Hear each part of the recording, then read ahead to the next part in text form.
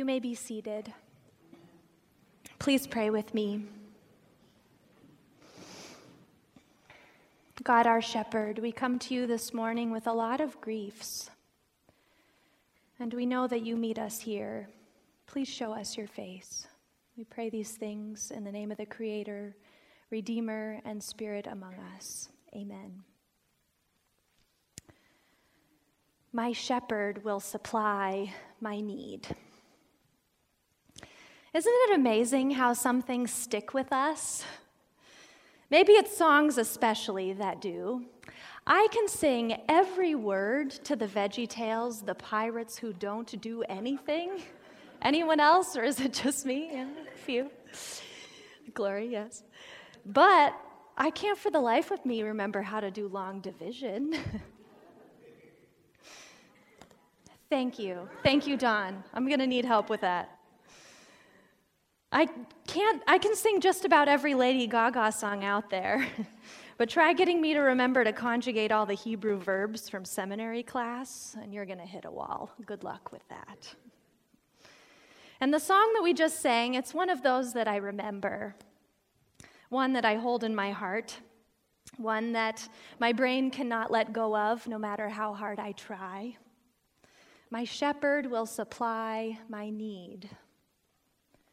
People say that the theology the church sings is the theology that the church believes, and it's true. Songs stick with us. We believe those lyrics. We believe what we sing. And this is the song that stuck with me this week. This is the song that came to me with the awful news of the death of our friend and beloved member here, Blake Stromberg. It kept running through my mind. Most of you knew Blake well. Much better than I did, too. For those who didn't, for those who are visiting, Blake was a gem, a delight, a man who would gruffly pull us together for a camping trip, who would help us go out under the stars late at night on the camping trip and watch the beautiful sky. He would so selflessly serve in this place and everywhere. We found out about his sudden death this week, and we are reeling. And as soon as I heard, I sat in stunned silence, and then I cried, and then I reached for Psalm 22, that psalm that Jesus says on the cross, "God, why have you forsaken me?" He yells it in anguish. I know that you feel something similar, perhaps. And if we're going through psalms of that anguish nature, I wanted to stick with Psalm 88. That was the one I felt in my gut. It never resolves, and instead it stays in the pain. Sometimes we need that. And I sat with Psalm 13. How long, O Lord? Will you forget us forever? How long will you hide your face? And we need lament. It's part of what brings us healing, isn't it? It's ignored by churches often because lament isn't clean and it isn't easy. But we need it, and in this time we are lamenting. And so I read through those psalms and I yelled and cried, but this song kept coming to mind.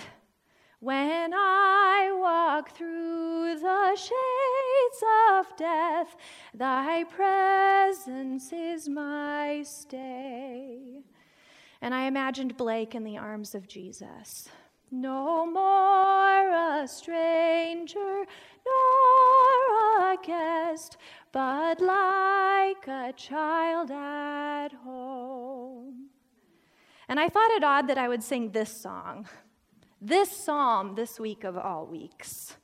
I thought it odd it would bring me so much comfort in the midst of my grief. I was singing Psalm 23, a psalm that didn't seem much like lament in the first place.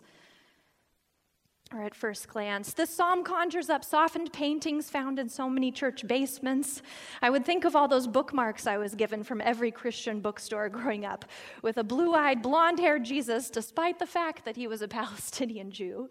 And I would imagine that Jesus cuddling a furry sheep in the middle of flowers.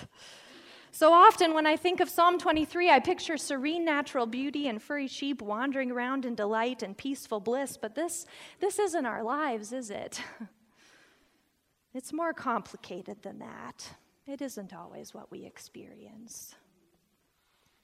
And while I will Google pictures of cute puppies with the best of them when I'm sad sometimes, Serene photos of Jesus holding sheep doesn't always help us in moments where we find ourselves as a community this week.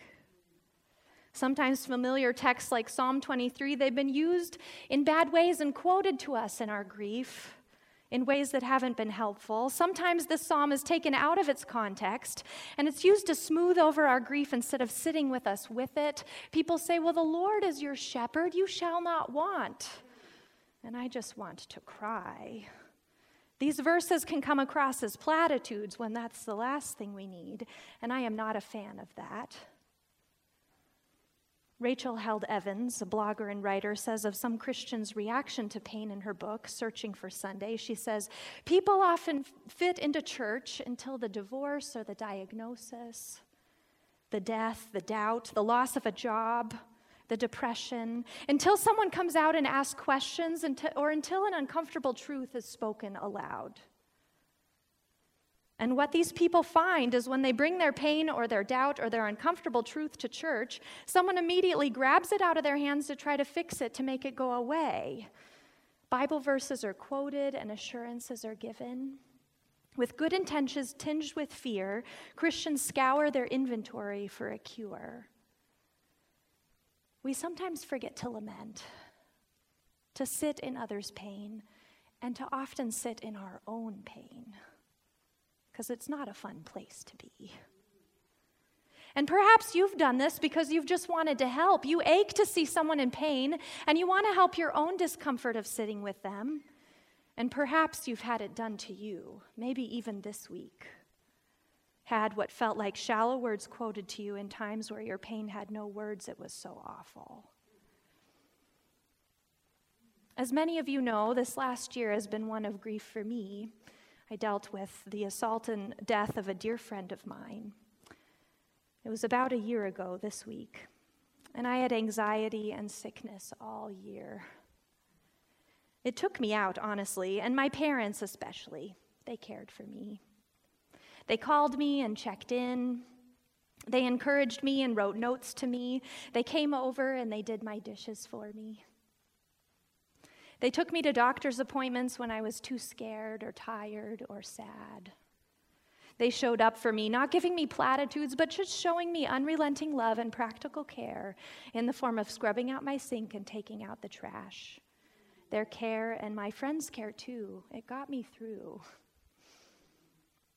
And this week, as I call to mind their care for me, they made me think of this God in our scriptures that we read today. Maybe we need God as our parent in this time.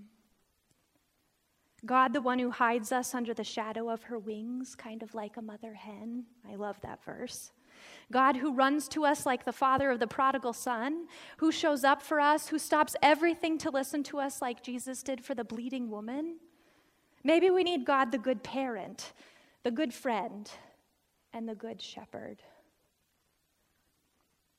And so I decided to look into Psalm 23. So I dug out my Old Testament class notes and my Hebrew notes, and I found a translation that myself and my professor and my classmates came up with, something that fleshes out some of the vast meanings of the Hebrew words that don't have easy translations in English. Can I share it with you this morning? Maybe if you want to close your eyes and focus on this, if you want to meditate on these words, you can. Feel free if you wish to close your eyes. If you don't want to, that's all right too. It says, "The Lord is my shepherd. I won't be empty. God makes me relax in green and restful pastures. God leads me beside still waters. God returns my soul to where it should be and leads me in grooves for healthy living for his name's sake. Even though I walk through the darkest of valley of shadows and of death, I fear no evil, for you are with me. Your rod to beat back the wolves and your staff to lead me, they protect and they comfort me. You prepare an abundant table before me. In the presence of my enemies, you anoint my head with oil, showing them that I am yours. My cup overflows. Surely from this experience, I know that this goodness and unrelenting love will pursue me all the days of my life, and I will dwell in the house of the Lord for the lengthening and the healing of my days. And you can open your eyes now if you wish. In reading this psalm again with somewhat different words than I was used to and had memorized as a kid, my brain was able to meditate on the text a little bit more. I was reminded of some things, and perhaps a few things that we can hold on to as we walk through this dark valley of our own. Number one, we can remember that the one writing this was an ancient shepherd himself. And he knew that shepherds were dirty from camping with sheep and were often considered too gross or wild or crass for polite company. This is the reputation of shepherds. So perhaps Jesus the shepherd, perhaps this is what we can remember. Perhaps Jesus the shepherd could come to us in our grief and perhaps even swears with us in our ache and anger without smoothing anything over. Maybe we can be angry and doubt in the middle of this. Perhaps our dirt won't make our shepherd unclean, but because perhaps he already is and is glad to be there with us. The second thing I think we can remember is that ancient shepherds carried both a rod and a staff for different purposes. One of them, the staff, was to hook sheep and pull them to safety, and the rod was to beat back the wolves. We can cling to the truth that God doesn't use the rod to beat us or wound us. God does not cause our pain. God, the shepherd, sees it and grieves with us in it and aches with us in it. I believe God aches with us this week. We can also remember that God, the shepherd, leads us with the staff in well-worn grooves in the trail. I love that piece. God leads us in well-worn grooves that the shepherd has taken before in order to bring us to a safe path. The way before us is known to God, our shepherd. God, our shepherd, has been there before. So I think we can trust our shepherd's leadership. And perhaps most of all, in our valley, we can remember that while this psalm has sometimes been used as a platitude, it is instead written around a centering verse, which is this: even though I walk through the darkest of valleys of shadows and death, I will fear no evil, for you are with me. That is the centering verse of this psalm. It's the thesis statement. It was written by and for an ancient people who would know that shepherds would often have to walk sheep through dry riverbeds where there was no water, where wild and hungry animals would take shelter out of the sun, and where temperatures would drop to freezing at night. It was written in the very context of death. These valleys of shadow were dangerous and would cause shepherds to work twice as hard to protect their sheep and get them what they needed. These valleys of shadow, of death, they were scary, a place we too are well acquainted with this week and many other times in our lives. I think this psalm is written specifically for places of pain. And it may be hard or even impossible for you this morning to believe these things, and that's all right. Especially in the face of such grief and terror, it's hard to have faith. But it says these things nonetheless because this is a psalm to be read purposefully in the midst of weeks like this, in the midst of conflict and in the midst of fear and in the midst of despair, to remind us of the truth and to give us something to cling on to. It tells us of God's character and response in the midst of our despair, even if we don't believe it. We ache Blake's passing. We ache in trauma and grief. We are sick to our stomachs. We may still be in this valley or any number of valleys, and we know that we can't get out easily, but we can claim this. We have a shepherd, and that shepherd is with us. The shepherd knows the valley of the shadow of death like we know the backs of our own hands. The shepherd does not pretend our suffering isn't real and won't try to make us feel better when we simply cannot. Our shepherd lets us lament and walked through this valley too. Our shepherd screamed in anguish from the cross and asked of God, "Why have you forsaken me?" If there is anyone who knows this valley of shadows that we wrestle with, it is our God. And finally, I made it to the final verse of this paraphrase psalm that me and my classmates came up with. The Hebrew words here implied a sense of length. But I couldn't quite figure out what this meant. What did it mean that we would dwell in the house of the Lord for the lengthening and healing of our days? It doesn't make any sense. It was a weird image, and I wasn't sure what to do with it. But I did once meet a kid who showed me a little bit about what this could mean. When I lived in Chicago, I really deeply missed the nature of the Northwest. It really feeds my soul. My parents are mountain climbers, so I come by it naturally. And I missed the nature of the Northwest. The trees heal me and give me room to breathe. And to get my nature fix and find some peace, I would go on walks throughout the Chicago park system, just to be in the trees for a little while. And one afternoon, I was in the middle of one of my walks. And I was in the middle of one of my walks. In the middle of it, a young man ran up to me. And he stopped me. And he was carrying something, and I couldn't quite see what it was.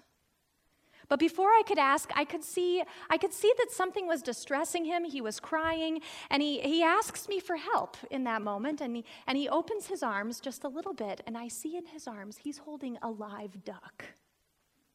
This kid is cradling in his arms a live duck complete with webbed feet and soft feathers. It's very adorable. And I was a little shocked. I looked around to see if anyone else was experiencing what I was experiencing. Has anyone else seen what I've seen in this moment? But before I can ask this boy to explain, he launches into a monologue. He tells me his name is Yousef. He tells me that he had just moved to Chicago with his grandmother from Iraq because his grandmother needed surgery on her back, and there was a hospital in Chicago that was ready to offer that to them. And then he begins to cry again, and he tells me that as he was sitting in the park, as he was sitting there, and then he got up to play with some people for a while, he looked over, and he saw a duck waddling across the path, and he pantomimes it as he's telling me. With one arm, though, because he's holding the duck. And as he sees this duck ride by, he sees a bicyclist come. And the bicyclist comes and it runs right over the duck. And it cracks the little duck's leg. And he starts crying more. And so Yousef turns the duck over in his arms and he shows me this leg of the duck. And it's broken and bloodied. And it's also wrapped really lovingly in a makeshift toilet paper splint that he had made.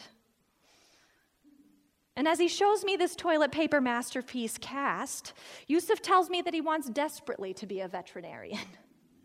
He told me stories of how he had stitched up many other animals and creatures back in Iraq, and he had nursed other little creatures back to health. And during that time, I decided to call animal shelters just to see if we could get this duck some health. And Yousef asked me about how he could get into veterinary school because apparently I look like I would know. And finally, I was able to get a hold of a group called the Bird and Dog Rescue People, creative name, who would take care of wounded animals in the area on weekends. And Yousef and we decided to sit on the curb and wait for these people to show up and take this duck, our new friend.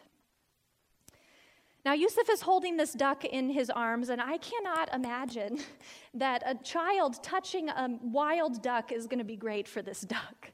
So I can imagine that this wild bird would be squashed by this child. So eventually, I'm able to pry the duck out of Yousef's arms. He loves this duck so much, it took me a long time to do so. And I put it in a paper bag to keep it safer and out of the reach of other kids in the park. And these bird and dog rescue people, they were slow to come and find us, and we waited, and we waited, and we waited. And Yousef and I talked some more, but as we're talking, Yousef kept opening the bag, and he kept talking to the duck, and he kept saying, "You're okay. You're going to get help. We love you." And I told him a couple times that I could wait for this person, and he could go home to his grandma, who was probably worried about him. But Yousef would not budge until that duck was in good care. He would not leave the wounded duck alone. He kept his hand on the bag and kept it close. And we waited together on that sidewalk until the sky began to get dark and the fireflies started looping around as we sat there on the cooling concrete after a hot day. And I kept wondering why. Why was I waiting around for a duck? But finally, someone showed up with a car and took the duck. They told me and Yousef that they thought they could stitch up that duck and help it to be well again. And Yousef and I entrusted this duck to them and their wisdom, and we went our separate ways, me to my homework and roommates, and he to his grandma and a warm meal and dreams of veterinary school. Psalm 23 tells us that we will dwell in the house of the Lord for the lengthening and the healing of our days. I learned recently that when we get some kind of injury, perhaps if we fall off our bike or get a scrape or something more serious happens, our skin and our muscles and our ligaments, they're all separated. They aren't tied together in one continuous piece anymore, but they're split apart. And what happens as we heal, is that our tendons and muscles and ligaments and skin, they were separated, but then they stretch. And they stretch and heal and come together to meet again, to find the parts of itself that it was split from when we were injured. And this healing, it takes time, but eventually those things, those pieces of our body, they lengthen to where they touch each other again, they attach, and we no longer have a hole where we were injured, but we are finally healthy. This takes time, but it happens. And this, I think, is what this psalm is about. We walk through the valley of the deepest shadows and death. Some of us have been there a long time. Some of us find us there newly this week. Whoever you may be, you've weathered some sort of storm, or perhaps you're in the middle of one. We become wounded, and the ligaments and tendons of our souls are cut apart. There are gaping holes where we once felt we had it all together. But I think God knows this about us, and how the skin of our souls is ripped open. God created us after all. In Psalm 23, there are no platitudes or advice or quick solutions to the valley of the shadow of death, but there is green grass, and there's still waters. There's the presence of God. God is like Yousef, this little Iraqi wannabe veterinarian, maybe he was a vegetarian too, that never deserts the wounded out of great love. Where the ligaments of our hearts are ripped apart with grief and confusion, where the skin of our souls are layered with doubt and mistrust, we are not left without someone who knows it simply takes time for those wounds to stretch and come together and heal again. God still embraces us and never deserts us out of great love, ever, just like Yousef.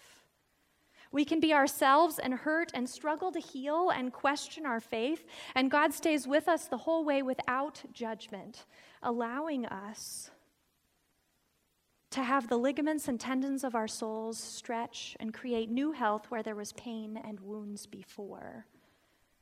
And perhaps this could give us hope. Hope that is the conviction that death will not have the last word. After all, we believe in the resurrection, and others hold us when we cannot believe in it ourselves. And perhaps, as we learn from God's approach to the valley of the shadow of death, we can also learn how to be there with each other. Rachel Held Evans, in one of her books, also states, there is a difference between curing and healing, and I believe the church is called to the slow and difficult work of healing. We are called to enter into one another's pain, anointed as holy, and stick around no matter the outcome. Just like my parents did for me this last year. Just like you all have been for Becky and for each other. Just like Yousef did with the duck. Just like God does for us. We know that healing takes time. And as God's doubting and confused and angry children, we do not cease to be children. We are not kicked out of the house of the Lord. We are not kicked out of God's presence. We have sustained wounds, but we are not rejected until we are happy and pain-free, until we lose our doubt or heal. Blake and Becky don't cease to be in the house of the Lord. They are held in God's arms. And we are all welcome to dwell there in God's arms in our doubt and anxiety, our screams and our ache, while our souls stretch to touch God in both this life and the next. God holds us in God's arms like Yousef held the wounded duck, and no one can ever pry us out. Amen.